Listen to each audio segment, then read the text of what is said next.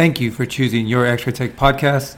Be sure to check out the links and sponsors in the description. I am joined today by special guest Rachel Ward, radiation therapist. So she's going to tell us a little bit about herself and about her field. So welcome, Rachel. Thank you for joining us. No, thank you. I am Rachel. I am a radiation therapist, and I currently work in skin cancer at a dermatology office in Long Beach, California. Wow, Long Beach, California. How cool is that? Yeah, I'm from Michigan too, so it's nice. It's nice. Wow. So 2017, right? Yes. You finished the program, and how's your experience so far in the field? I love it. Yeah. I've only worked in California, aside from doing clinical rotations in Detroit throughout school. But I moved here and started in private practice and large cancer centers throughout Southern California. Loved it. But I was looking for a full-time position, and I stumbled across a dermatology office that needed a radiation therapist full-time, and that's where I've been ever since, and I love it. Wow. I could not pick a different career. Cool. So dermatology, so that's a specialist in skin, yes, nails, and hair, right? Yes, primarily skin. Primarily skin. Our office is mostly acne and skin cancers. I had never been to a dermatologist before in my life. I never went as a kid, never even had a skin check. Now I do not. You need to have your skin checked. Okay. But I never did before I started working there, and I knew nothing. I didn't even know how to wash my face properly, apparently. But there's so much to learn through dermatology. I'm working with Douglas Ulmer and James Wu, and Dr. Ulmer has been in practice for over, I want to say 40 years. So he is an amazing mentor to teach me everything that this is what it is and this is why we're doing it this way. So I've been learning about skin cancers, pre-cancers, what you can do before you develop a skin cancer. I started working there and I had acne, and wow. It's amazing. I don't know why I never had gone to a dermatologist before, but I'm sold. They're amazing. They're so knowledgeable. So you said pre-skincare, right? I mean, skin cancers, before they develop fully into skin cancers, are pre-cancers, which are actinic keratosis, sebring keratosis. It's just before it fully goes rogue. Right. And so there's treatments to do. One of our big ones in our office is photodynamic therapy. I have personally done it. Probably didn't need it as much as some other people, but it is a chemical called Levulan that they put on your face, and it's absorbed into the cells that are damaged, and then it's activated by a light. And so the light activation destroys those cells, and those precancers are no longer an issue.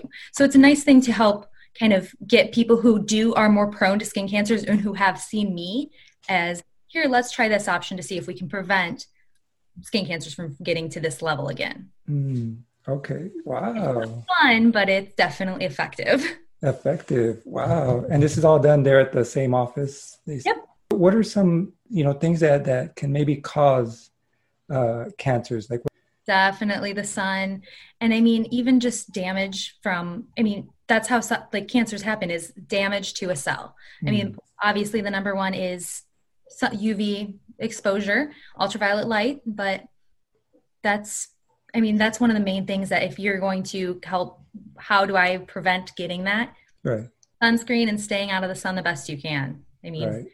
I live in Southern California. I'm not saying hide in your house, but wearing sunscreen. Yeah. Sunscreen. Is there maybe like a recommendation? The one I use is SPF 46. So Dr. Ulmer prefers everything to be above a 40, but he believes that after 48, you kind of lose that. I mean, it's an exponential curve on how the SPF works. So when you get up to that SPF 100, right, it's not that much greater than wearing an SPF 46. And that's what I wear every day.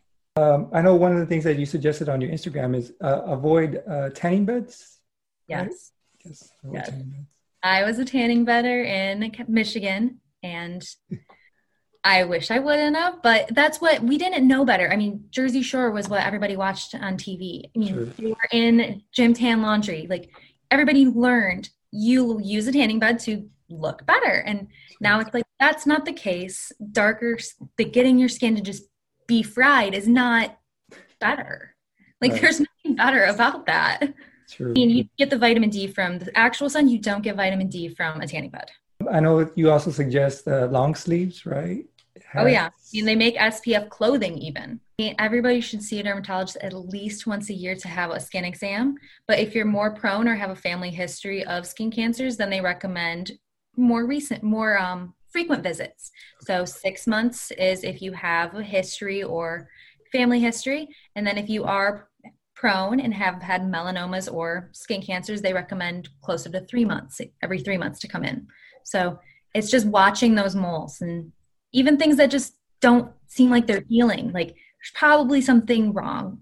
Is there maybe like a common area, like a more common area? I do a lot of noses and ears. Is that right? Noses and ears. I mean, if you're going to if you're putting sunscreen on, you might miss your ear. True. So that's one place that a lot of people seem to be, like that seems to be common right now. I probably have 7 of my 37 patients are all ears. And then throughout the rest of the body, the face is the most common. Do you see it in both ears, or, left?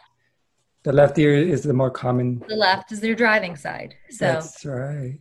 Unless you're like a post delivery guy, like a mailman, then maybe you're right, because you're on the weird British kind of car side where you're on the right hand side. But yeah, no, in America, it's the left side. So tint your windows, right? Right. And even if your state has that whole regulation with specific tints, if you're prone to skin cancers, you can get a doctor's note to get darker tints. So there you go. For the people who don't think the dermatologist is cool, you can get darker tints by going to the dermatologist. There you go. He'll hook you up, right? Right? And then if you get pulled over for them being too dark, you have a doctor's note. You got a doctor's note. Hey, my doctor told me. My doctor told me I have to have dark tints. Sorry. Somebody comes in, they're here to see you. What is that process like?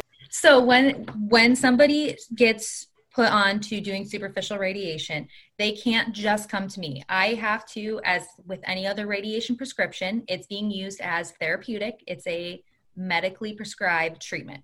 So they will see one of the doctors or our nurse practitioner. And then once they have a biopsy done, just like with any other radiation, you have to have it proven to be a cancer before you can use radiation on it. Okay. Then with whatever biopsy, we have the pathology and the depth of it, and we determine how much radiation, what level, what energy, and how many treatments it's going to take to eliminate that. Then once the doctor has picked out the prescription, then that's when they come see me and I do the treatment planning. I kind of get all the shielding ready, and then their patient is with me for 10 to 14 treatments in our office. 10 to 14 treatments. Mm-hmm. Okay. So is the 14 treatments like the more severe cases? Or? Not necessarily. It just depends on the skin type, the level of energy we have to use to get rid of that skin cancer, and just honestly the person and like their availability to come in. If they can't come in as frequently, we may have to go a little bit longer just to make sure that we're getting all of those cells. Oh, okay. That makes sense. Like 30 seconds. So 30 seconds. Terrible. Yeah. 30 seconds. Wow. It takes longer to park your car than for me to treat your skin cancer. Is that right? Yep. Wow. Okay. So you're barely at the hello, welcome, and how you doing? And okay, yep, we're done. I have to create more of a comedy show to fill up their other 9 minutes and 30 seconds of their appointment window, but I can manage. Is there a difference from treatment 1 to treatment 10 or treatment 14? No? They're fractionated. So I have an overall dose, and then I am breaking it up into 10 to 14 treatments. And then each treatment is identical. Unless at some point we decide to change the prescription, but normally identical. Normally identical. Wow. And so you see the results pretty like soon or? Pretty quick. Usually what happens is they kind of develop a sunburn looking area because the radiation's causing basically a sunburn. And it develops over maybe the first 4 treatments or so and stays pretty red throughout the treatment. Some people will notice that if you're doing 14, maybe by the 12th treatment, it's starting to fade. So It just depends on everybody's skin. Did it take long to learn the equipment? In school, you watch a participatory, your board recommendations. You have to do the participatory superficial, and you have to just kind of see how it goes and observe it. When I came into the office during my interview, they're like, this is the machine you're going to use. I'm like, okay. I'm like, there's like 8 different buttons. I was like, I'm sure I can figure it out.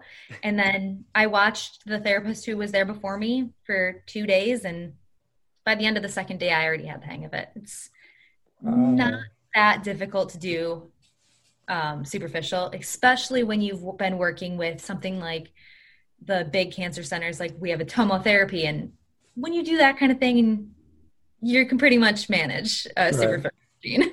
Wow. Okay. So, and some of that equipment is pretty large, right? Like in radiation therapy, it could take a pretty good size. What about the machine you work with? Is that like a smaller? I can roll it around the room. You can roll it around. It's still probably pretty heavy. I don't try to pick it up, but it's maybe 6 feet tall, and it's a box. Looks no different than like a mini fridge kind of size. Like it rolls around the table. I can easily treat somebody's leg and then roll it up to their head. Wow. Pretty compact. That's the nice thing. So they haven't always had these machines available. So the dermatology offices haven't been able to have these in their own office. They would refer out to a cancer center. Okay. So now they can have them I'm just next to an exam room. We have a special room just for the radiation machine, and I'm in my own office next to where he's doing biopsies. So it's very convenient. Very convenient. So you don't have to, if you're a patient, you don't have to go here, come back. You walk down the hallway. Walk down the hallway. It's all right there. Down the hall. I'm right down the hall. Some of the coolest radiology shirts, underscrubs, notebooks, and stickers are available at my website, yourxraytech.com. Check it out.